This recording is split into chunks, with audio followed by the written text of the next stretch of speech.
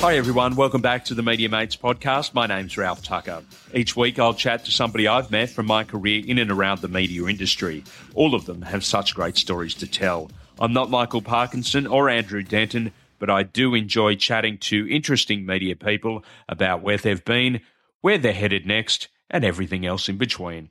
My guest today is Rachel Corbett, who is a lecturer at the Australian Film, Television and Radio School in Sydney, a writer with news.com.au, a social commentator on Channel 9 and Sky News, among a host of other things. Rachel is best known for her work on radio over the past 15 years with Triple M and many other stations around the country. We chat about her life now as a freelancer, how she stumbled into radio, and why she never likes to talk about her appearance on Big Brother. Rachel is one of the most intelligent, thoughtful and genuine people I've ever met, so I hope you enjoy our chat.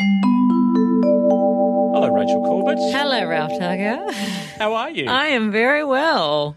Lovely to be here in this audio medium with you. Yeah, we're at AFTRS, where you currently teach. Yes. It's one of a myriad of things that you do at the moment. We normally start off this thing by, introducing people where they're from, and it'd be like, well, what are you doing? But it's like a case of what aren't you doing at the moment? That's it. I am the quintessential jack of all trades, master of none at this point in time. I think the other word for that is freelancer.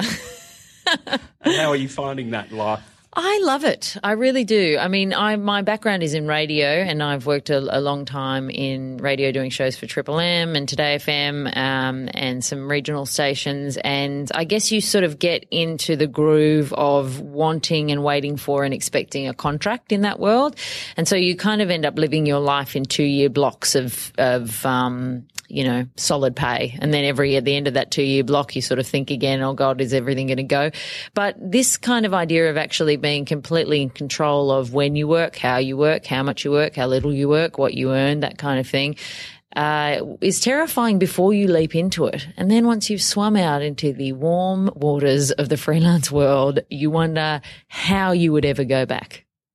We'll touch on it again later, but do you know what the 4 things that come up when you type Rachel Corbett into Google? Oh, one of them I just hope we don't talk about. I know what one of them is, and I just hate even ringing it up. The other 3 I wouldn't know. One is I'm going to go to the one last that you least want to talk about. Oh, God, yeah. Wiki, Facebook, Instagram, Big Brother. Oh. How does that work? What do you mean, how does that work? Well, how does it come up that these are the things that you're known for? Well, first of all, I didn't know I had a Wikipedia page. Do I? I don't know. I haven't even clicked on it. It's just like one of these things. It's just like Rachel Corbett. Then comes up Wiki. It comes up Big Brother. It comes up Facebook and Instagram. It's so interesting that my Instagram feed comes up because I am one of those people who has absolutely no interest in social media. I started up a personal Facebook page for my work stuff hilariously after I'd finished 14 years of full-time work. When I was actually out in the freelancing, I started doing it. And I sort of feel compelled to post on that because I think I'm supposed to, but I don't really do a great job of it. The Instagram, I mean, there must be 25 photos on there from the last however long Instagram's been around. Why is that coming up? Apparently popular there. I don't know. This makes the SEO thing dance or something. I don't know what it is. Good to see my website's nowhere on there. Great. I'm doing really well whatever I'm doing with that. See, I'm just a nut with technology. I've got no idea. Let's talk about Big Brother. Oh, quickly. God, no, Ralph, please. You're a dear friend of mine. Don't do this to me. So that was obviously the thing that got you into notoriety from the get-go. Then you were smart enough to branch out there and forge an identity that wasn't associated with that whatsoever on your own merits, where there's a few of your cohorts that sort of seem to leverage off that, and that's what they do. Was it a memorable experience for you? I guess the reason that I don't like to talk about it is that I don't like what I think it says about me, something that I don't believe is true. I think when people hear that, they assume, oh, you wanted to be famous. And the reality is that I wanted anything but that. I didn't have any clue that that is what people go in there for. It was the very first show. I had gone in there because I'd seen an ad on TV for it, and I thought, I hate law school. I want to do something interesting. I don't know what that is. And then I saw that one night and I thought, I'm going to just send in a tape for this. I sort of had no idea of what the show was about. I didn't know what would come out of it. And when I came out the other end, I started to get people asking me to come and do things in radio stations. And that was just never something I'd considered or thought would be somewhere that I would end up. That wasn't, I thought I'd go right back to university and just keep being bored in my law degree with this interesting sort of time in my life. So I guess that's where I don't like talking about it because, and I've also spent a long time distancing myself from it because in that beginning stage, it was kind of all people wanted to associate you with. And from very early on, once I said, okay, I'm going to try this radio thing. If people think that I can bring something to the table, I'm going to give it a real red hot crack. And then I think after the first year, I asked on every show that I worked on, can we please never mention that? I don't want to be associated with that. I want to be an independent performer. And later on in my career, people would still bring it up. And I remember having one conversation with somebody who kind of picked a fight with me about the fact that I wouldn't bring it up and was sort of saying, why, if it's where you've come from? And I said, because it's not why I'm still here.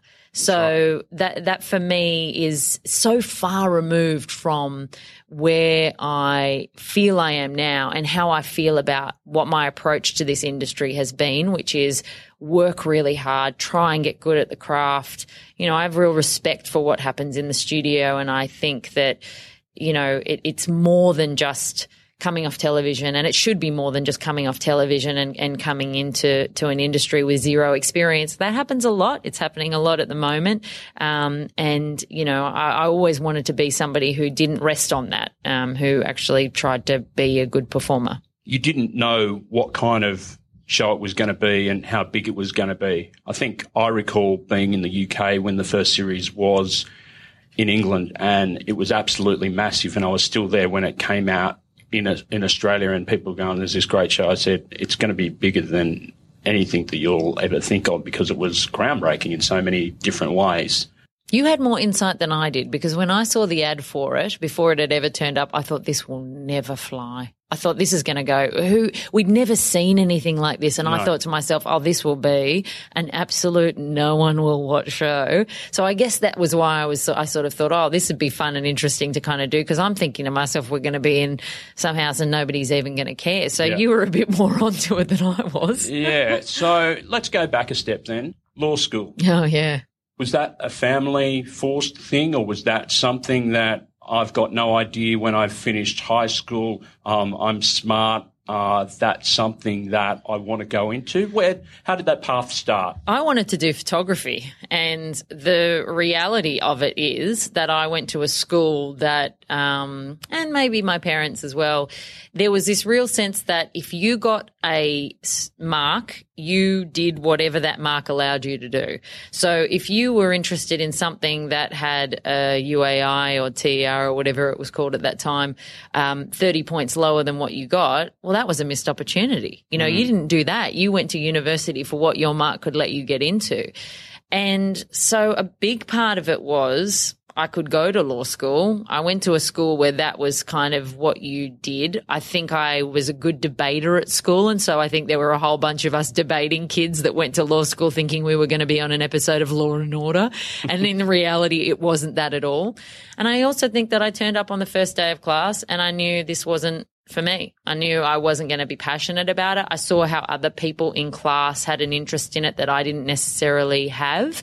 But I also really am so grateful that I went there, partially for the people that I met.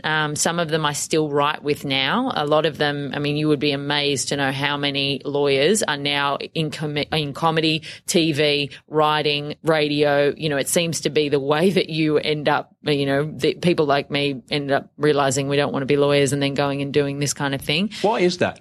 I don't know. I think it sort of breeds a type of person that is potentially a good speaker, you know, a good talker. And I don't know. I mean, I wouldn't necessarily put myself in this category, but I just went to university with a lot of really smart people. And it's intelligent behind wit and exactly. coming up with stuff that's funny that can appeal to people that just switches that light on. Yeah. And I think one of the great things I did at university was the Law Review, which is always, it's basically a show on at the Footbridge Theatre at Sydney University, and it's written and acted and everything's done by the people in the law department. There's one for the engineering department. There's one for the arts department. But the Law Review, you'll often hear stories about people on our television screens now, your Andrew O'Keefe's, that have come up through Sydney University Law Review, and being a part of that, where you see these people, at the ripe old age of 17, churning out 15 comedy scripts for a show. It's just really magical to watch. And one of the guys that I work with now, or have worked with in the past, writing on a show for the ABC called The Roast, his name was Tom Glasson, or his name is Tom Glasson. He's still with us. Didn't change it. He didn't change it. But, he was prolific in his writing for the Law Review, and subsequently has gone on to write a lot. He works full-time as a writer now, and, he's brilliant. And so we had that really wonderful thing of we started to do this show together out in the real world for the ABC. We're sitting around a table, and there would be some moments where I would look at him and just say, can you believe that we met when we were 17 on stage at the Law Review? And now here we are working in the real world together. So I'm really grateful, even though I didn't end up sort of using it. I am really grateful that I went there and did that. So that Big Brother experience then led to... We're going to talk about Big Brother all the time. No, we're not going to do it. But just like it led to the, opening of the door to the radio industry and the entertainment industry. It was a platform that you found really comfortable. Yeah.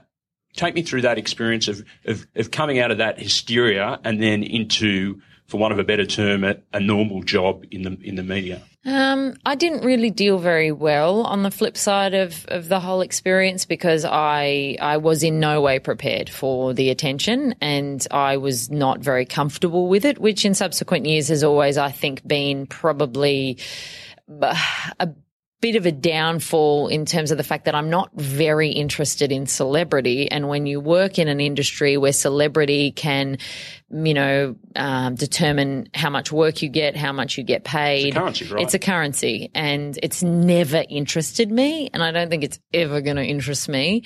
So I struggled a lot with that, because I just wanted things to go back to normal, and they, to be honest, took a long time to go back to normal. So, but I think working in the industry, it's interesting. I don't want to say that I was good at the job back when I started it, but I was comfortable, and I found that weird because I'd never thought of it as a potential job before. But from the very first show that anybody asked me to come in and sit on and do a trial on, I brought 7 or 8 ideas. I didn't ever have nothing to say.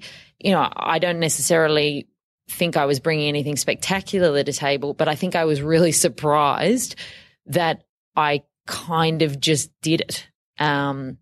So, yeah, it felt very natural to me, even though I hadn't kind of considered it, which is weird, because you think, how am I sitting here doing something that I've never considered before? And it feels very much like something I've considered.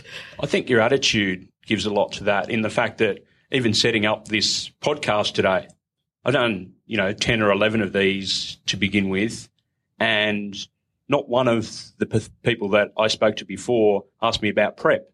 You said, do I need to do any prep for this? So I think, is that kind of work ethic or the idealism of not wanting to fail at something because you don't want to sound dumb, you've brought that along from the get-go. Like you said, you came to the shows with 7 or 8 ideas to begin with. Not everybody would do that. Yeah, and I think in the later years that's definitely served me well. I think right from the beginning it probably was a work ethic that was there, from the beginning, that's like, I want to study hard for exams to do well. It's the same kind of principle. I couldn't bear sitting down in a room with a bunch of people and bringing nothing to the table. I think there's an arrogance about that I don't like. And even now, we're sitting at Afters here. I'm teaching here at the moment. And that's one of the things that I sort of say is the big takeaway from my time in front of these people that come and want to learn about radio. I'm like, if I can tell you anything and there's only one thing you learn, it is be prepared. Be that person that's in the studio with a million different tangents to go off on. Be the person who has read 3, 4, 5 articles about something so that you know each angle. You know, not only does it mean you bring more to the table, but it also means you're very rarely left out on a limb with nowhere to go, because you can always take a conversation somewhere. So I think I've always been maybe concerned about prep, mostly because, I don't want to fail. I suppose that's where it comes from. So where did it take you to begin with? You've travelled pretty much all over the country to, I guess, ply the craft and learn as much as you can from radio. Mm-hmm. Yeah, I've travelled everywhere, worked in every capital city except for Darwin. And I got to a point where I no longer wanted to move. I was actually finding that quite difficult, because while the work is good, it's a fairly lonely existence, when you're moving around, especially if you're doing breakfast hours. It's really tough, as a lifestyle. Like the new kid in school, like every other year. Yeah. And, you're not hanging around the office with everybody in a way. There is a separation between the show and the rest of the office. And I've always found that a bit weird, but it exists and it's very hard to break down. And so if you're leaving the studio and you're kind of working independently, and then you're leaving around about lunchtime, 1 or 2, depending on how long you're putting in there. And so it's hard to build up a network there. So I did work around the country a lot, and then eventually said, look, I don't mind if I don't work in radio again, but I certainly know that I want to be home in Sydney. But some of those, particularly I was working on the Central Coast for a couple of years with a guy, Paddy Gerard, who's still working there now. Yeah. And that was such a good training ground for me, because we had a 4-hour show. We were on from 5 till 9 every day. So that is a lot of content to come up with, especially as a young, 20-something-year-old. But also you are the producer, the phone operator, the editor, you're the person that goes in and does voiceovers for the ads. You do absolutely everything. And so you get a really good training ground in all of those elements. So for each subsequent job, you've got so many tools in your little toolkit to bring on. So I really enjoyed that. So I guess that gives you a greater appreciation for the people that do those jobs when you're on air as part of a team, where somebody who may have been just transported into a gig like that doesn't really understand what's going on behind the scenes. Particularly producers. I have a massive amount of respect for producers on TV, radio. I think they do the lion's share of the work, particularly in television. They do the lion's share of the work. And in radio, it's the talent's job to come up with the crazy ideas and then handball it to the producers, who make an idea that seems almost impossible somehow happen. The work that goes into that and the time they have to put in, a lot of those producers, especially in breakfast radio, are turning up at 3 a.m. and leaving at 3 p.m. when some talent walk in at 6 and leave at 9. Particularly the producers, I have a massive amount of respect. And I think on any show I've ever worked on, it's been absolutely essential for me to make sure that those producers feel like they are as much a part of the content of the show and creating the show, but also that they understand that they are respected and appreciated, because good producers are really hard to find. And I just don't know why, if you have one, and I've had quite a few in my time, that you wouldn't make coming to work for them the best experience that it could possibly be, because it's such a fickle industry, and there's, if they're not happy, they could just go somewhere else. And so, I have massive respect for producers. Who are your mentors in the early days when you think about your original transition to radio? Gosh. People that taught you things that you didn't necessarily know coming in with pretty much a blank canvas. Yeah. I think, I've really got to give Mike Fitzpatrick, who's now in Melbourne, Triple M, he was the guy that said to me, you'd be good in radio. And he was the first person that said, come in, we did a demo together. And so, he really did see something there that I didn't necessarily see. And I really appreciated that opportunity, because I just wouldn't have ever thought to chase that down. And in the later years, I really loved working with Paddy Gerard. I thought at CFM on the Central Coast, I thought he was a really great guy. And, sometimes you get into shows and environments where you're not working with people who are generally terribly concerned about your well-being, emotional or otherwise. And Paddy was a real exception to that. I loved working with him, and I owe a massive debt to him. I learned a lot from him.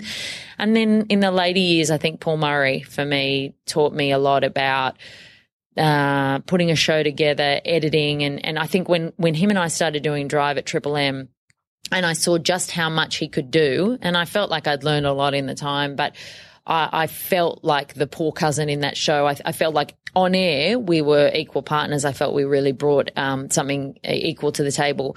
But behind the scenes, I saw, he was, planning the show, like putting the show into the rundown, editing the interviews, all of those kind of things, because we didn't have a producer or anything. And I thought from very early on I saw him do that stuff. I was like, I want to know how to do that. And when he taught me that, taking that into my shows after that was really invaluable. So I think, he definitely helped me a lot. Anyone who knows the pair of you know that is almost like a brother and sister relationship in many, many, many ways. Yeah. And how did that all mold together? Was it just a case of you guys just being on the same wavelength and just clicking? Because it was like a nighttime show that you started with at first and then progressed to other things, and it's now still a podcast for those people that are listening that are unaware of that. It's a special thing when you find an on-air partner when it just works, isn't it? Yeah, absolutely. And it's with Paul and I, it was one of those interesting situations where Scott Muller, who is, we owe a great deal of debt to him for getting us on the air originally. He really saw something in Paul and I and pushed like I've never seen anybody push to get us on air. And it was amazing. I'll forever owe a debt to him. But literally Scott said, you know what? I think that you should. I had actually contacted Scott because we'd never met, and I said, hey, this is me. Here's my demo and stuff. And he said, I think you should meet this guy, Paul Murray. And Paul was about to do a night show. Paul and I met for coffee, and there was just something about the way that we saw things, the way that we chatted. We just really clicked. And, he sort of said, oh, we should definitely do something. So we decided to get in the studio together. And it was fun. It was great. And we put together something, I think we only recorded 20 minutes or something, but Scott really saw something in that. We felt something in that. And so Scott set about kind of, editing, helping us edit that down into something that he could eventually, he ended up, I think, pitching it to the board. It had to go that high because they basically had no plan to put, Paul was planned to have a night show in, but there was zero budget and no plan to have anybody with him. And Scott really pushed and said, look, I think that this show would work. And so we ended up doing nights, and then we went to breakfast for a little while, and then we got to the stage where they were building the grill team behind the scenes, and they actually came to us and said, I think we have to get you off the air because people are becoming quite attached, and you're not we were always just filling in space there while they put the grill team together. And they they said, we need to get the grill team on because we're in a bit of trouble here. If people get too attached, we don't want to drag you off if they like you. So then we ended up going to Drive, and now we do a podcast together. And so, the relationship, it was just one of those magical sort of arranged marriages that happen in radio a lot. But what is rare about it is that it works, Well, you think about sitting in a studio 3 hours at a time. The studios, people might think of radio studios as being these big, luxurious pads. They're not. You're in a confined space with somebody for 3 hours. There's going to be, at some stage, tension or blow-ups or whatever. Is that hard to work in that environment at times? Depends who you're working with. I'm pretty malleable.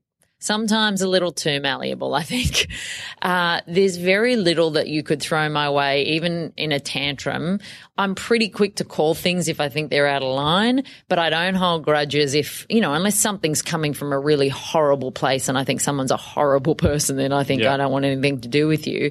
But, I can sometimes deal with a lot of idiosyncrasies and neuroses. because ultimately it doesn't really serve the show any purpose to hang on to stuff. And I think one thing I am particularly good at is leaving crap outside the door when when we're inside the studio and doing the show. I think sometimes people struggle with that, but for me, because you got to turn up the next day, right? Yeah, exactly. And I mean, I've gone through breakups, family disasters, deaths, the whole thing, and I just don't think you're there to serve the listener, and there's no listener wants to get into the car after a long, hard day and hear somebody's horrible situation when their job is sitting behind a microphone and talking every day, and this guy's been digging a ditch all day, or, I just think it's a bit, you can't really let that stuff go in. So I've had a few situations with people that have been a bit nuts and hard to deal with, but for the most part, I think that stuff's been fine. And you need to make it fine too, because you end up seeing these people more than you see your nearest and dearest, you're spending all day, every day, sometimes with them. And you definitely, as a woman, every male co-host that I've ever had, I certainly see them more than they see their wife, so you need to make it work. The Paul and Rach thing came to an end when Paul decided to go to 2UE. Was that hard for you to deal with initially? Because it was just, like you said, just so much fun for you every day when you turned up for work. Yeah, it was. I was really sad that the show ended. But oddly, I think he told me, and we still had about 6 weeks to go on air. And like I said, that stuff for me stays outside the studio. I was like, great, let's have a great 6 weeks to finish this up. But I've always had this odd switch in my head that as naff and cliche as it sounds, the old everything happens for a reason thing, for me has been something that I've seen enough examples of that in my life to believe that there is a truth to it. So would I have loved Paul to stay? Yes. Did I say to him, I don't think you should go because you're an AM and an FM guy, and I think you're one of the few people who could eat all the FM pie and then go and eat the AM pie later. But I also understood that it was a real passion of his and a real interest. And who the heck am I to turn around and say, oh, they've offered you a job? You can't do that. It's about me. Exactly. Because I know I'm intelligent enough to know that my wanting him to stay is not enough to make somebody give up a lifelong dream, and I knew how important that was to him, and I knew it was of real interest to him, and I knew I would be okay, at the end of our show, there was a sense of panic about where am I going to go? What am I going to do? But I think since that show finished and since that time where I was quite panicked about it, I've made a real point of ensuring that I never feel that way again. And when my last show finished with Merrick Watts and Jules Schiller, which was a show I dearly loved, when that wrapped up, I was so sad it wrapped up, but so okay, because I really knew that it would be fine. And I think a big part of that was knowing what it had felt like at that time when Paul and I finished. And I hadn't necessarily feathered my nest in the way that I should have done. Yeah. And I just thought, I'll never do that again. When it all finished up with Paul, you were sort of still there at Triple M. And, while I knew you, I didn't really get to know you until you were sort of jettisoned into the grill team and took over as newsreader for a small amount of time. Hilarious. What a slap in the face to the actual credible news journalist of this fair country. Oh my God. What was that like when the idea was originally sort of ball put into your court? Was it a case of like they had to find something for you? So at that point in time, I was just grateful they found something. And the longer term prospect was to be that newsreader that chipped into the show and then eventually move into the show. And that's eventually what happened, except there were some interesting timings of things that meant Matty Johns had surprisingly signed onto a show even though they had discounted him and didn't think they did. So I ended up kind of warehoused for a year, which was not the greatest year of my career. But so that was was the sort of plan. And at the time, you know, you have to be a bit flexible in this gig. And to turn around and say, well, no, I'm not going to do that unless I am, you know, the star of the show. You can't afford to throw all your toys out of the cot, can you? Exactly. There was no point. So I thought, you know what? I'm going to give this a crack and I'm going to chip in from the sidelines. I'm going to do the best job at that I can possibly do. Sucked as a newsreader. Sucked. I thought every day my boss would come into me and be like, where do you go when you read the news? Like, we want you to be you. And I think I felt like I was being me, but I think what was happening was I was putting on that newsreader's voice that nobody can help but do when they get into the news booth, except for actual news professionals who sound completely natural. But I think because it was brand new to me and I was trying to straddle the line between, okay, I've mostly done comedy, but now I'm a news person. So how does that? So I think I made the leap too far to serious, and I just didn't do a good job of it. It was really bad. Yeah, we didn't really have a boss at the time, which didn't really help you in your development as a newsreader as such. But that's by the by. And then all of a sudden you were on the grill team, and then you weren't, which is the whole warehouse thing, it's a weird thing that happens in radio when, you know, greater minds at play then decide that, you know, you're going to be doing something else. And then all of a sudden we find out that Merrick Watts has signed with the network and you're going to be part of that show. What was, you mentioned it earlier, you said you absolutely loved that. Loved it. What was that like from the get-go, the way that they put the team together, and I guess you were thankful that you were part of it to begin with? I'd actually, and interestingly enough, at that point, I was in a very different situation than I was at the time when I went in to do the news for the grill team, because I had basically, after I'd been warehoused, I had decided I would leave radio. So that last 6 months of my contract there was basically me. I was a foot out the door. And so when Mez came in, not a single part of me thought that I would, you know, that I would be doing that show with him. I just thought, okay, I'm out of here. That's a really nice addition. I thought they did a great job getting him across the road. He was a great name, does a great show. And then my boss came and approached me and said, oh, you know, have you met Merrick before? And I said, no. And he said he'd be interested in doing the show with you. And so he had heard the show that I'd done with Paul. Right. And he was friends with Paul. He used to work with Paul Murray at Nova. And so he suggested that I come in and do the show with him, and, you know, we do a trial, and he'd also suggested Jules Schiller. And the three of us got in the studio to do a trial, and I believe there were two other women that they had on the list to trial. I'm not sure whether they had other combinations of guys or anything like that. But we got in the studio and we were there with Sam Mack, who's a producing gun there at Austereo. And I can still remember we did the first break of our trial show, and we played a song and we finished the break, and Sam said, well, that's a radio show. How was that like to hear that from somebody that's so well respected like Sam Mack? Yeah, it was great. But I think also the three of us had so much experience that we knew straight away this will work. We gel, and there was just something I've worked on a lot of shows where you start the ball rolling, you have to have a bit of time to flesh it out, and it takes some time.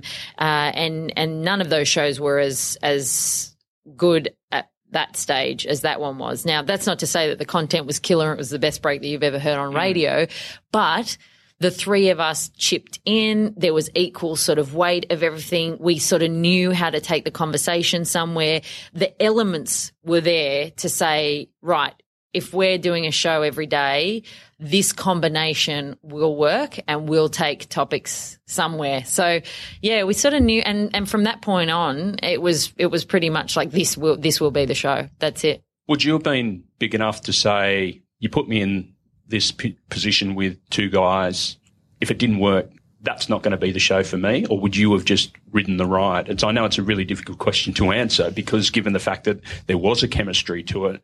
Oh, you mean if there was no chemistry, would I have taken the job? No, absolutely not. So I had said already, and certainly in my mind, I had decided that I wanted I know my strengths now. I've worked enough to know my strengths. I also like being happy, and I know that my happiness is very much tied to whether or not I'm achieving and succeeding and whether I'm doing my best work. And I know that there are certain environments that aren't conducive to that. And that's just like normal everyday life, right? Sometimes you don't have the right chemistry or connection with people. I also know that I wanted to work a certain way.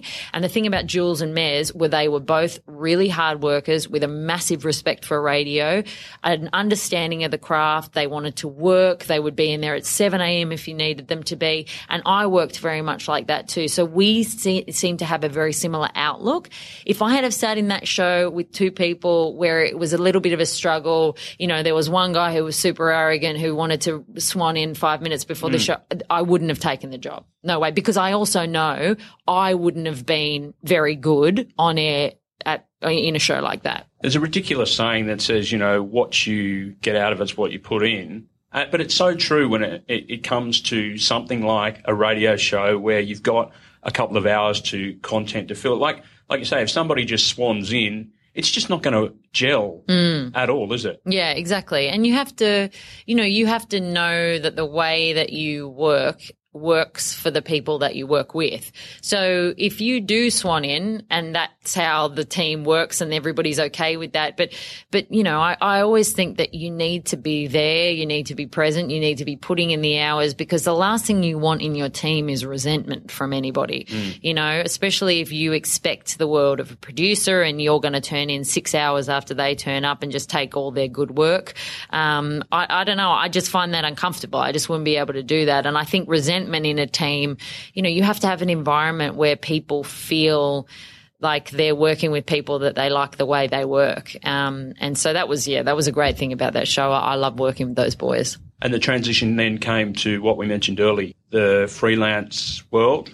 Was it a case for you of bite off more than you can chew and then chew like hell? Like, how do these opportunities come for you? Like in terms of, okay, you're on the Today Show, you're on Paul's show at night time, you're on something like The Verdict, you're writing for news.com, you do some stuff for Mamamia, you know, how do you sell yourself so that you can get into those opportunities of the freelance life? It's just a lot of knock, knock, knock, you know, exactly. It's a lot of reaching out to people. It's a lot of making connections. It's a lot of saying, okay, I've written this for this person now, who can I go to and contact to write more? And you know, like with anything else, the more you do, the more opportunities you get.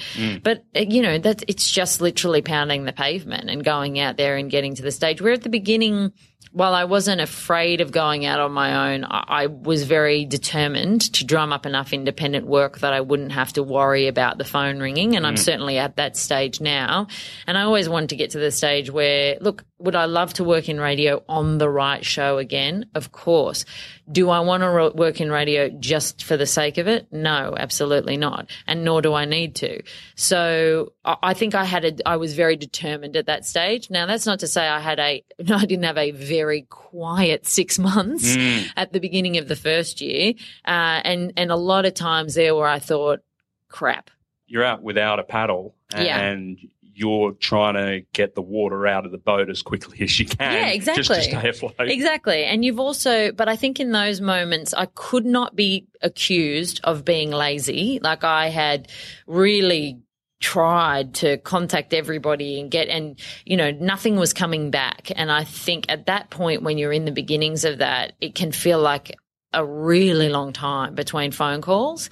But once those little things, and ultimately, I mean, I think this is what happens all the time in anything I've ever done. I always feel like when you're at rock bottom, not that I would say I was at rock bottom, but I was at that stage where I was like, honest to God, is this ever going to happen? What the hell am I going to do? What am I going to do? And it's usually at that moment that something happens and then another thing happens. And that's certainly what happened for me. And it's taken a while to get to the stage where I'm at now. But now, I mean, I have potentially taken on too much, but I think anybody in this business, particularly freelance, knows you never say no to anything. And so then eventually, because you just never know when the next bit of work, and you always remember those times when things were quiet and you don't want to go back there. So you then end up spinning a million plates, somehow trying to fit things into a 24-hour day and get sleep in there.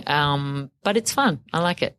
We had a sort of similar experience in many ways, and the way that you just explained it there kind of sparked my memory into what happened to me as well, in the fact that, okay, there was like a really lean period where I was reaching out to all of my contacts, letting them know that I needed work because we had a baby on the way and all the rest of it. Anyway, long story short, we got to the point where my daughter was born, and then it was like, okay, perhaps I needed that period to help my partner get through what was a difficult pregnancy for us. And then boom, all of a sudden contacts just kept on coming out of the woodwork, and you're just like, where were you guys 6 months ago? But then I look back and just go, there's actually a reason for that. And then the way that I kind of look back on work now, and I'm sure you're similar, is like work is like a paid permanent networking gig, isn't it, really? Because you never know who's going to help you down the track. Yeah, exactly. And I think there's obviously merit in,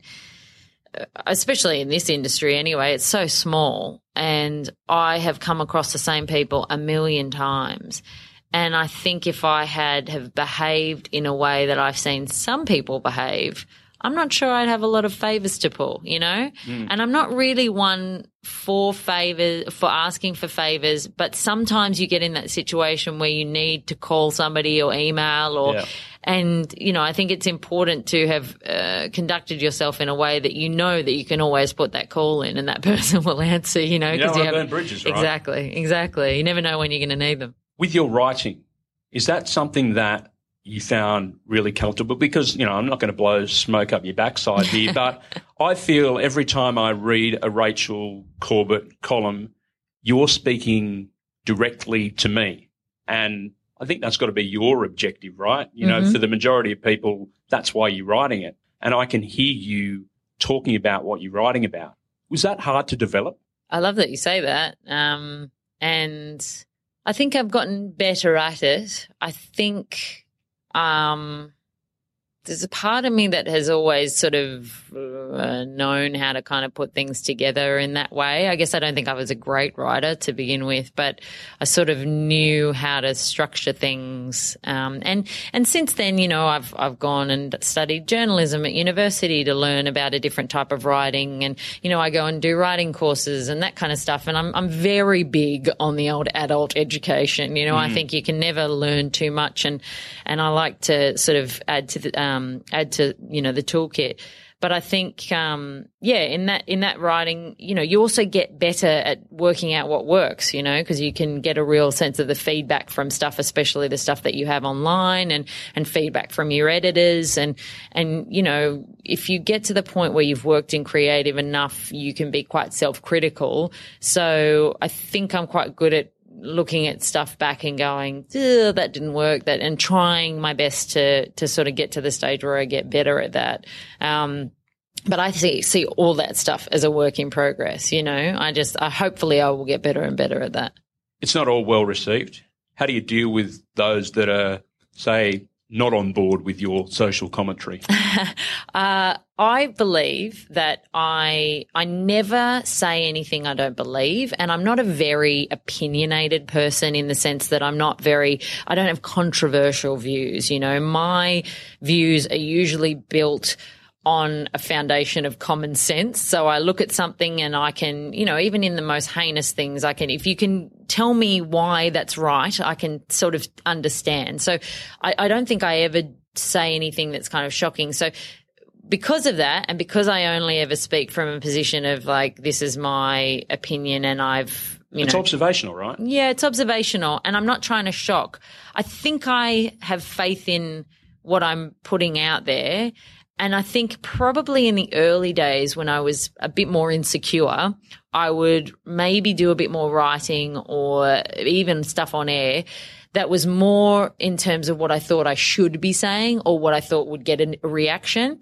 And I remember when I would get a reaction that wasn't great from that, that would hurt a lot because I felt like, oh, but I didn't really mean that. It wasn't really me. Whereas now, if people go nuts about the fact that, I've written something, it sort of doesn't affect me, doesn't worry me. How are you with it, writing something down, then being able to go back and edit, drawing that comparison to radio, live radio, where you're on the spot at that time and whatever you say, once it's out there, it's gone. Whereas when you're writing, you've got that ability to go back and just ditch it or recraft it. Yeah.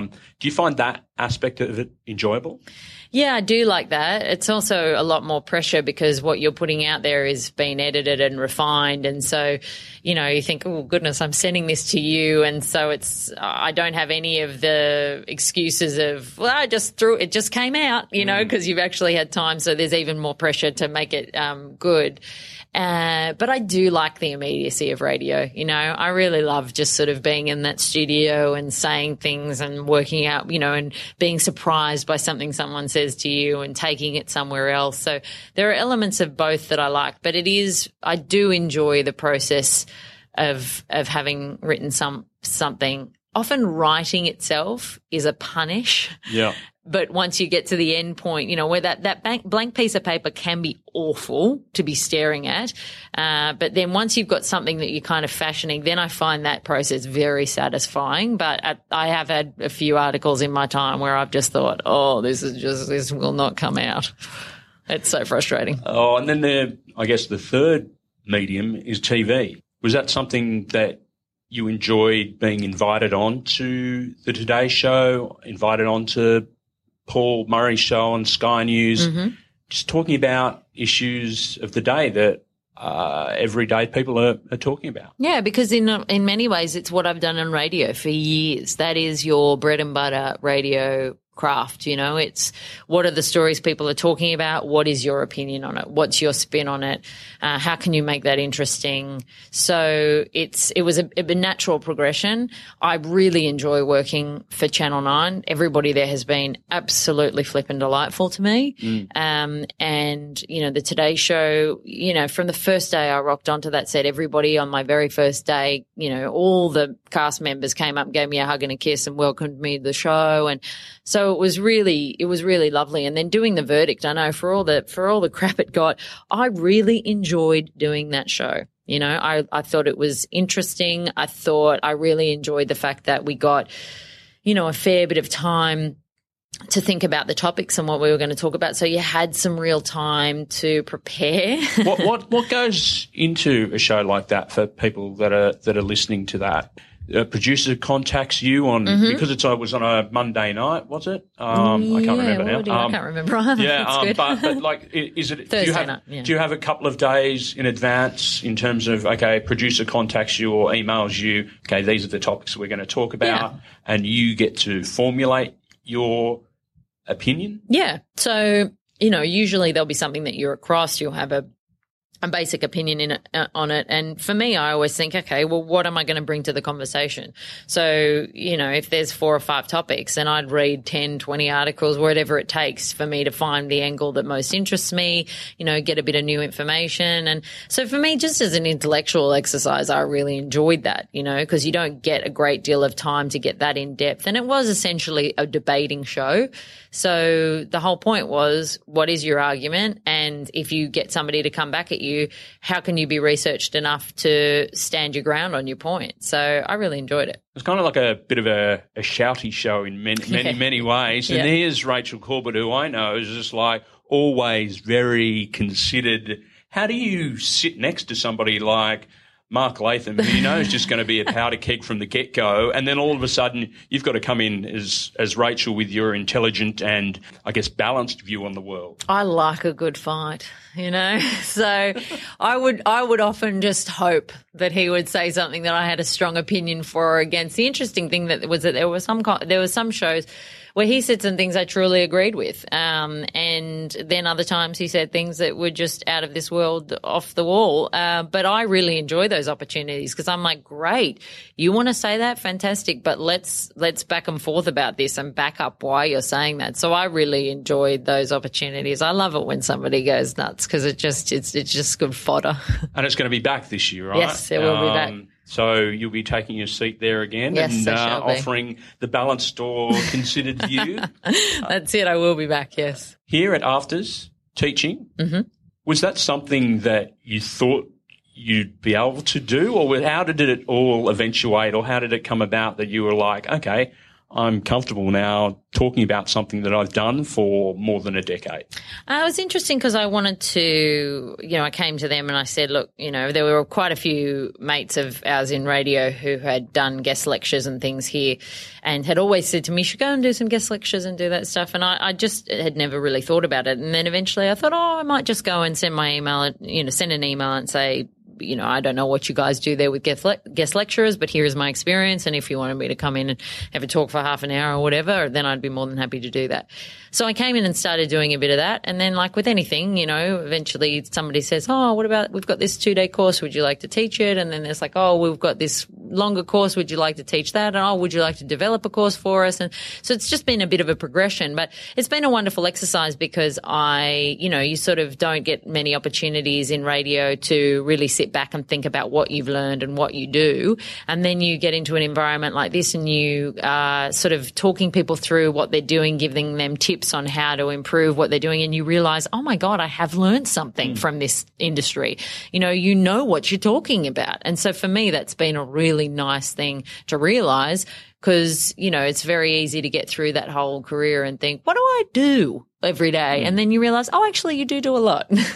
What's it like when you see somebody, a student of yours, that gets that light bulb moment? Is it very rewarding? I'd imagine it would be. It's just like it would get like a bit of a buzz or a bit of a kick out of, okay, I've actually imparted some knowledge on someone and someone's actually used it for their benefit. Yeah, it's amazing. And it's also amazing to see people who aren't necessarily very confident behind a microphone get to the end of a week-long course and feel like they can deliver something on air. So there's a lot in it that I really enjoy and I like, being there and helping them sort of overcome their fears and help them feel more comfortable and confident in what they're doing and also just to see when you're talking to people about what they're doing and giving them tips and things and then see that what they're doing actually change and you go, I'm helping them sort of grow and do that stuff. So it's been really, really rewarding. I really enjoy it a lot. It's great. And the Paul and Rach podcast, was that something of just keeping the radio thing alive? Because to me, it's something that I've discovered in the last year and it's like a whole different world out there that people are using and listening to content when they can. And the Paul and Rach show lives on. Yeah. And it was, we, neither of us were doing radio shows and we sort of thought, we haven't worked together in a really long time. We like working together. It was never something that we sort of thought we're doing this because we want to get a show on air somewhere. It was just something that we thought, it's a skill that we want to keep up. We like working together and it's been really fun. I've enjoyed it a lot. We haven't pushed it out very much. We sort of do it for an audience that exists there, but we've never really chased a greater, wider audience. We kind of do it more for the people that listen and for us. And but it's been good because, you learn a lot of skills, editing, putting things up online, and all these kind of things that I can now teach kids, and tell them how to do it. So it's been a long journey of self-teaching, but now I'm at the stage where those are excellent skills to have. And I really, it's really good fun working with Paul each week. Can we get one final thing out of you before you go, yes. Rachel? Can you give us some advice for anyone that's looking to break into radio? What would be the key things that you would say? I think going to, if you really want to learn the craft, then, going and doing the 1-year course at Afters is a really good way in because they're very committed to getting their students employed at the end of that year. The other option I would say is just ringing a radio station and asking to volunteer. Can I answer your phones? Can I, sit in on the show? Can I, go in there and help in some way? If you're seen as keen and you're willing to work and you're interested in the industry or, getting on the promotions team and going out in the promotional vehicles and handing stuff out and doing that kind of stuff. It doesn't take long once you're in the building, if you're competent at what you do, to really move up through the ranks, So yeah, I think that's just being proactive about getting in the business and trying to learn. Once you're in there, learning as much as you can.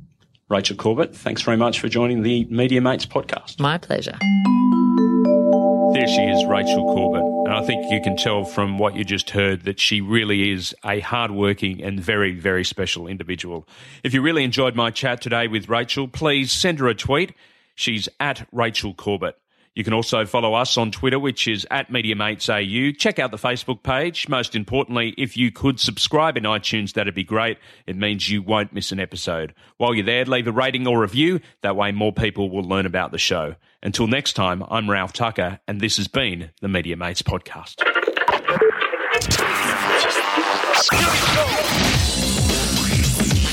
Media Mates Podcast.